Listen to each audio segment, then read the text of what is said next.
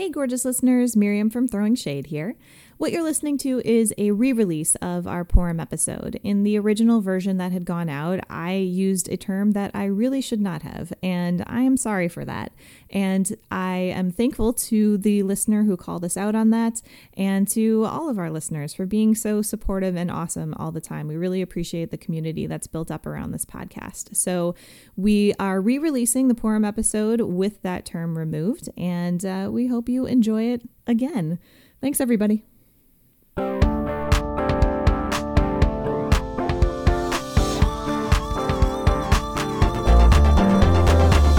Gorgeous listeners, welcome back to Throwing Shade. Alan, how's it going? Baruch Hashem. Yay, amazing. Okay, so we are just a couple days out. If you're listening to this podcast as it is released, we are just about ready for Purim, which, Alan, I know is one of is your favorite holiday, right? Yeah, I like it. Yeah, they're all my favorite, you know. Oh, God. Okay, calm down. Amazing. So Purim, super exciting. And so let's take this opportunity to talk demons in the Purim story in Megillat Esther. Yeah, well, specifically not in the Megillah, but in the story of the Megillah, right? Because there's a lot of commentary, as one might imagine.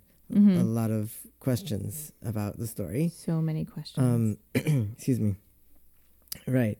But yeah, we're going to actually look at a text from the Zohar. There's a few things that are touched on, I guess, even in the Gemara, that are somewhat shade related with regard to the story of the Megillah. But this one, I think, is the most, I don't know, relevant maybe is the word. I don't know. But it's, okay. Well, let's take a second. So I'm going to do a quick overview for those listeners who may not be familiar. So the holiday of Purim in the Jewish calendar is coming up. And on this holiday, there's all kinds of silly kid stuff that happens. We make special triangle cookies. Kids dress up. There's like carnivals and things like that. It's a very sort of Halloween-esque kind of holiday. But in the meantime, there's this really rich, wonderful story that we read about a queen named Esther who ends up saving the Jews from certain destruction, in a nutshell. Right? Okay, so what part of the story? What part? Encourage you to read the whole thing. Yeah, just so good, so good, so much stuff Book there. Of Esther, and it's. I did not at all do it justice. Got lots of commentaries. Yes, there's romance and action and villains and all kinds of wonderful things. Everything that Hollywood could want. Okay. Yes. So what part of the story are we zeroing in on? Well, we're zeroing in on a part of the story that... so the three of the main characters, again, for those who aren't maybe necessarily familiar, and I encourage our listeners to go get familiar if you're not, are Achashverosh, the king of Persia at the time, Mordechai, and Esther. Yay! Right. Esther is the queen at this point. But there's a question that the rabbis are going to have to answer, and it's going to come about halfway through what we're learning. Okay. It starts with a different question. Esther's name. We know that she has a Hebrew name. Esther is a name that's used that happens to be a Hebrew word, but up until then is not used as a name. There are some people, some scholars who I've heard have tried to connect it to the Persian name Ishtar, which is the name of a goddess for the Persians. But yeah, I've heard that as well. But that doesn't make sense for a couple of reasons. However, it's possible.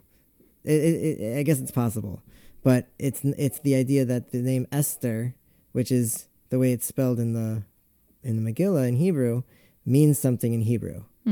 And this is the question that the Zohar is trying to understand at first. Why is she called Esther? The Hebrew word Esther means hidden. Right. It has to do with hiding. And if you're not familiar with the story, it makes a lot of sense. Absolutely. But, so many hidden things. So many big reveals. Right. And the Zohar brings a proof that the word Esther means hidden from the book of Tehillim. But then it answers the question by saying, this is not the main question, again, it's coming soon. It answers the introductory question by saying, Shchinte istris la Istris la me'Achashverosh, that the Shechina hid her from Achashverosh. Okay. So Shekhinah, one of the names of God, the sort of the divine indwelling, the closest presence of God that's often associated with the feminine. Right. And the Shekhinah hid Esther from Achashverosh at a time at a point in the story when she had just become queen, or was about to become queen rather. Achashverosh was let's say testing who was going to become a queen with just about every maiden in the kingdom. And this is the main question the rabbis have to grapple with. How is it possible that Esther ends up becoming queen if she also wasn't sleeping with Achashverosh? Okay, so the premise here is that early on in the story of Purim, King Achashverosh is throwing a party. He has a queen named Vashti.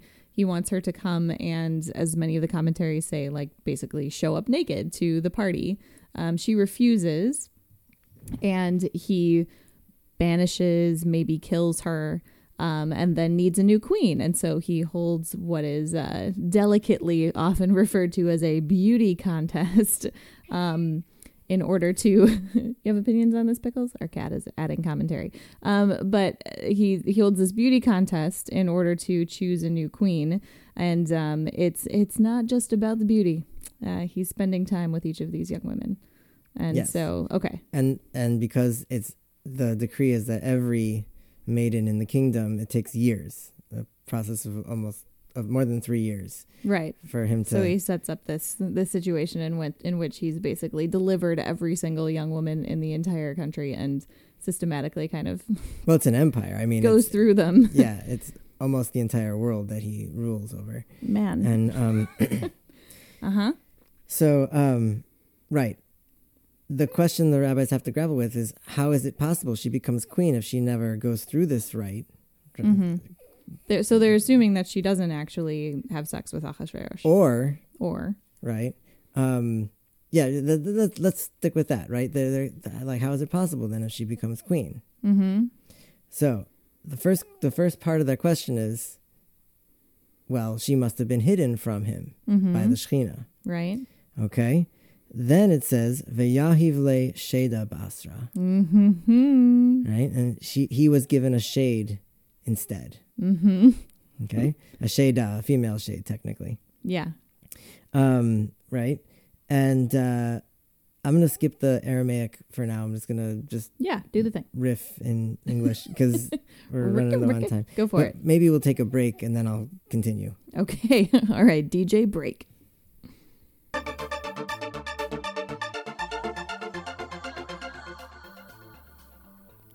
Okay, so we are discussing how Esther, the hero of one of several heroes of the story of Purim, manages to become queen while maintaining her presumed virginity and not actually sleeping with Achashverosh in the course of this elaborate and long-lasting quote-unquote beauty contest.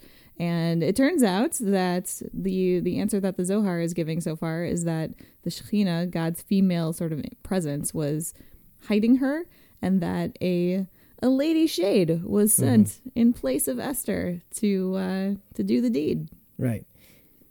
Well, it worked, and that's how apparently that's how she became the queen. But so she didn't actually win. I'm just kidding. Keep going. Well, okay. But it gets a little bit more politically complicated because the Zohar continues and says that this was all done by Mordechai. Mordechai is. Do you want to explain Mordechai's relation to Esther, or do we? Sure. So I mean, I think early on in the story, Mordechai is one of the first characters that we meet, and he and Esther have kind of a complicated relationship. It's not totally clear what their relationship is. They're either uncle and niece. Or cousins perhaps, or husband and wife, or maybe husband and wife. They're family regardless, and Mordechai in many ways kind of raises Esther, right? And helps her and encourages her along, getting into the palace in the first place, and going through this journey to ultimately save the Jewish people. Right. Mordechai was also a member of the Sanhedrin, which there was one in Persia at the time. Mm-hmm. He was a relatively prominent member of the palace community. I'm not sure, he was an advisor to some degree. Mm-hmm. So he was a very significant insider. Yeah, he was very much an insider. Yeah. That's important in so many of these stories. You kind of think about like Moses, who, ends up leading the revolution for the Jews in Egypt, grew up in the palace. Like he was very much an insider and had those connections and had that knowledge. Right. And as such, since Mordechai had the knowledge required to be, for example, a member of the Sanhedrin, he knew a lot of things that were very secretive about Judaism, including the Shema Mefirash, the explicit name of Hashem, that he and other names that could be used to summon Shadim. And so it was Mordechai. Wow. It was Mordechai who was responsible for bringing the Sheda instead of Esther to Achashverosh. Mm-hmm. And So the Zohar continues, and this is why the Mishnah states, the Chazal, in the Mishnah, they tell us that this is why a man needs to speak with his wife before sex, because she might have been exchanged for a Sheda. And so you don't want to risk that. That sounds like a solid policy to me. Yeah. Right? No comment. So Mordechai is helping orchestrate this demon switcheroo, and the Zohar goes to the lengths of like taking a lesson out of this for maintaining a happy marital relationship where you're not accidentally shagging a demon. Right. I mean, it's the Zohar, but they're taking it from Chazal. I mean, the Zohar is written by one of these Tanaim. It's written by Rabbi Shimon Bar Yochai, who is among those people. Yeah. And he's explaining why is it that the Chazal say we need to speak with our wives before. Yeah. Why would they say that? Jeez. Well, according to the Zohar, this is this is the grounding text for that. This is one explanation for why. Yeah. That's fascinating. Should we take a pause? Sure. All right.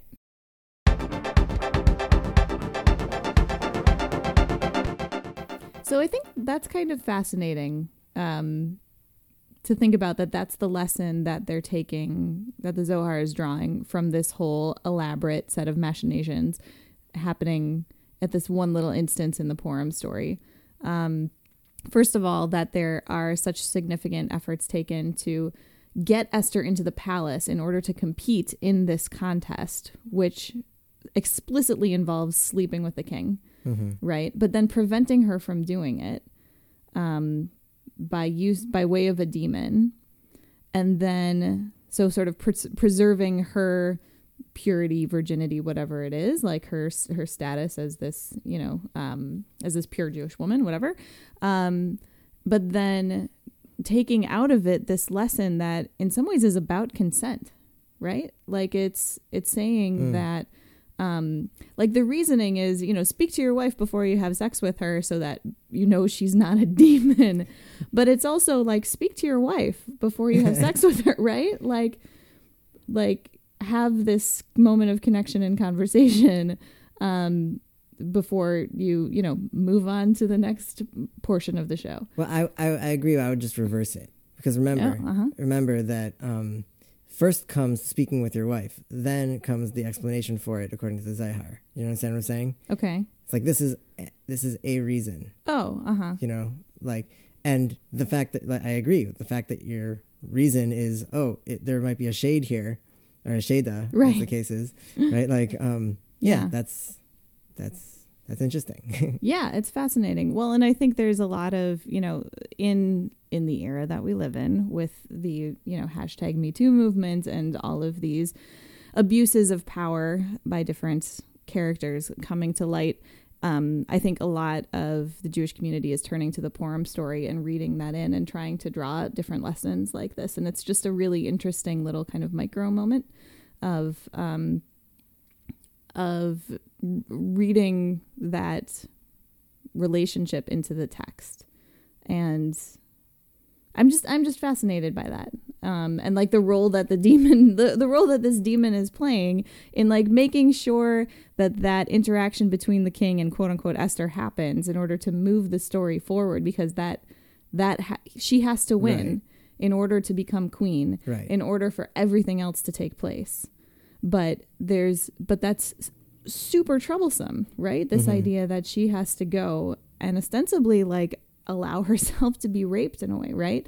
In order to become queen, allow herself to, allow something to happen to her that Vashti wouldn't let happen to the previous queen, Right. The previous queen said no, and she has to go in and, kind of, help the king get over that.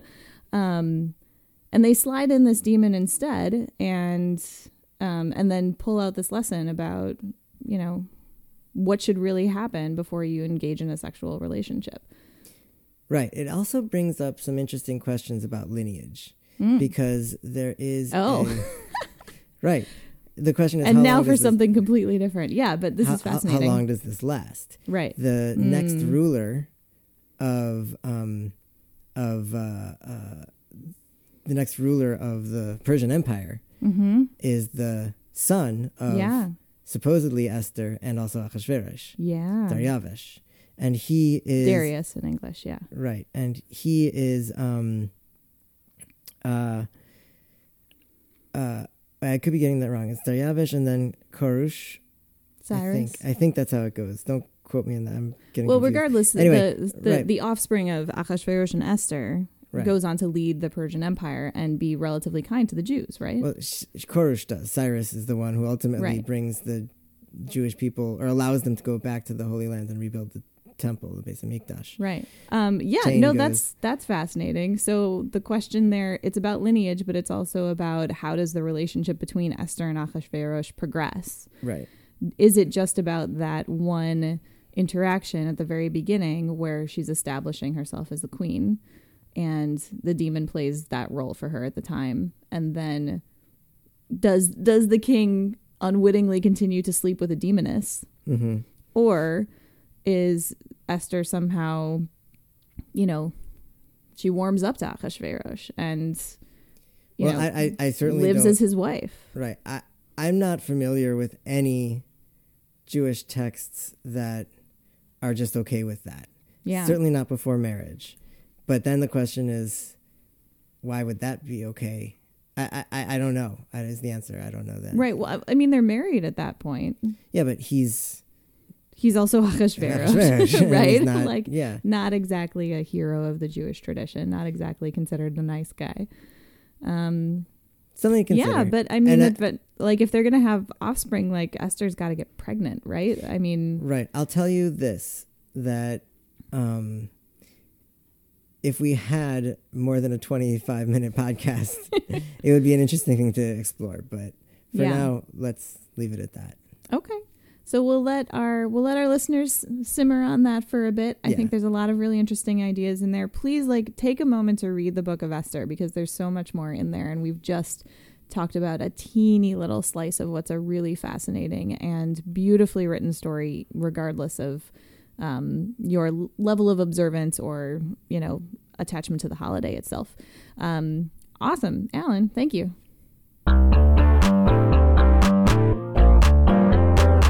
Okay, shade throwers, for this special Purim edition of Throwing Shade, I'm going to ask Alan to share one more cool little demonic tidbit from Megillat Esther. So, Alan, what you got? Yeah, so I think it's a perfect segue. We weren't going to talk about this, but I think we should. Let's do it. I mentioned there's this part in the Gemara in Maseches Megillah where it's asking the question. So it says something about who ruled over the entire world. Mm-hmm. And there were 4 kings who ruled over the entire world, 4 emperors over the entire world. Mm-hmm. It's there's a mnemonic, Shazdach, that tells us they're Shlomo, Solomon, Sancherev, Daryavesh, we mentioned, and also Koresh, we mentioned. Cyrus, yeah. Right. And so the Gemara is grappling with this question: how is it possible that Shlomo HaMelech, the great Solomon, is, clumped in with all these other shmos who also happen to rule the entire world? Shlomo and the Schmoes. Right. That was also his band in high school. Yeah. Right. I think, how is that possible? You know? So they obviously don't settle for that, and they say there was one thing different between Shlomo and these other three. Okay. Which was that Shlomo, it says that he sat on shemalach al ha'elyonim, he ve'al ha'tachtainim, which means that he was ruler also of the upper beings and the lower beings. When we want to know about what does that mean, of course we look over to Rashi, and when it says al ha'elyonim, which is the upper beings, Rashi says al ha'shedim. Shlomo ruled over the Shadim, which we know from other places in the Gemara. Yeah, we did another story about that. Good stuff. We briefly touched on it. I do want to continue that story. We'll get back to it, don't you worry. Right. Yeah. But the Maharsha explains there that we know that also from the word V'yashav Shlomo al Kiseh Hashem, that he sat on the throne of God, whatever that means. Okay. And he says that refers to Shemaim, it refers to the heavens.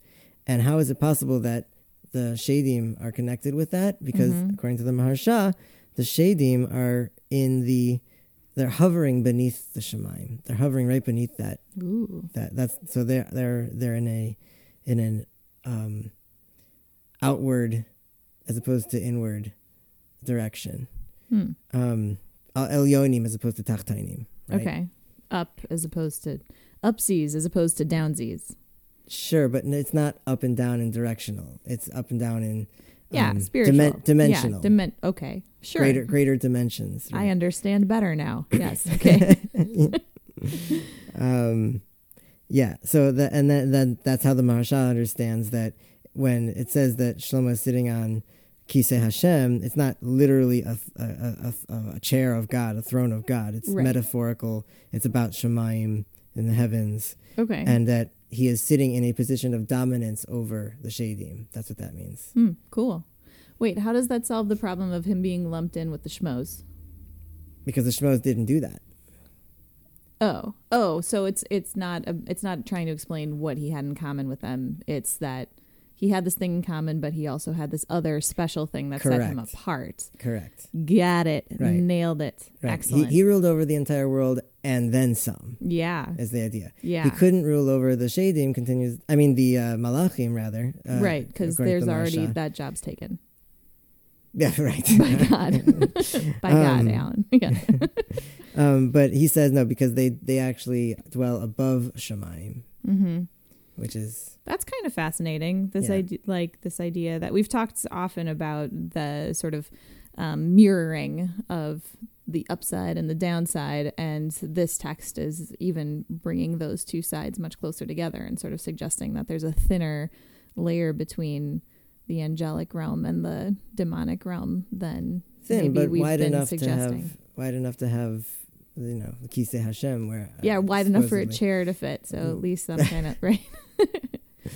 Whatever the interior designer ran with. I was just on a plane watching HGTV. I'm sorry. Yes. Okay. I'm in awe of your even being able to do this after your flight. I was just at a professional conference on the other side of the country, and it's quite late, and I'm very tired. But this was enormously fun. Oh, good. And thank you. I always love talking about Purim and Megillat Esther. It's such a great holiday. Should we leave our listeners with a quick action item? Sure. Amazing. Okay. I think it should be have a fun and safe and happy and healthy Purim. Amen. Amen. And if you engage in any sexual activity as a result, make sure to talk to your spouse. Just talk beforehand. Like enthusiastic consent, people. Yes. Yes. Also, if you imbibe anything, like be safe and cool about it, because we like you and we want you to stick around. Amen. Amazing. Shade throwers, this has been amazing. Thank you for spending some time on the planet with us and listening to this. And Chag Purim Sameach. and happy Purim, and have a great week. And we will catch you next time on Throwing Shade, Better Living Through Jewish Demonology. Catch y'all later.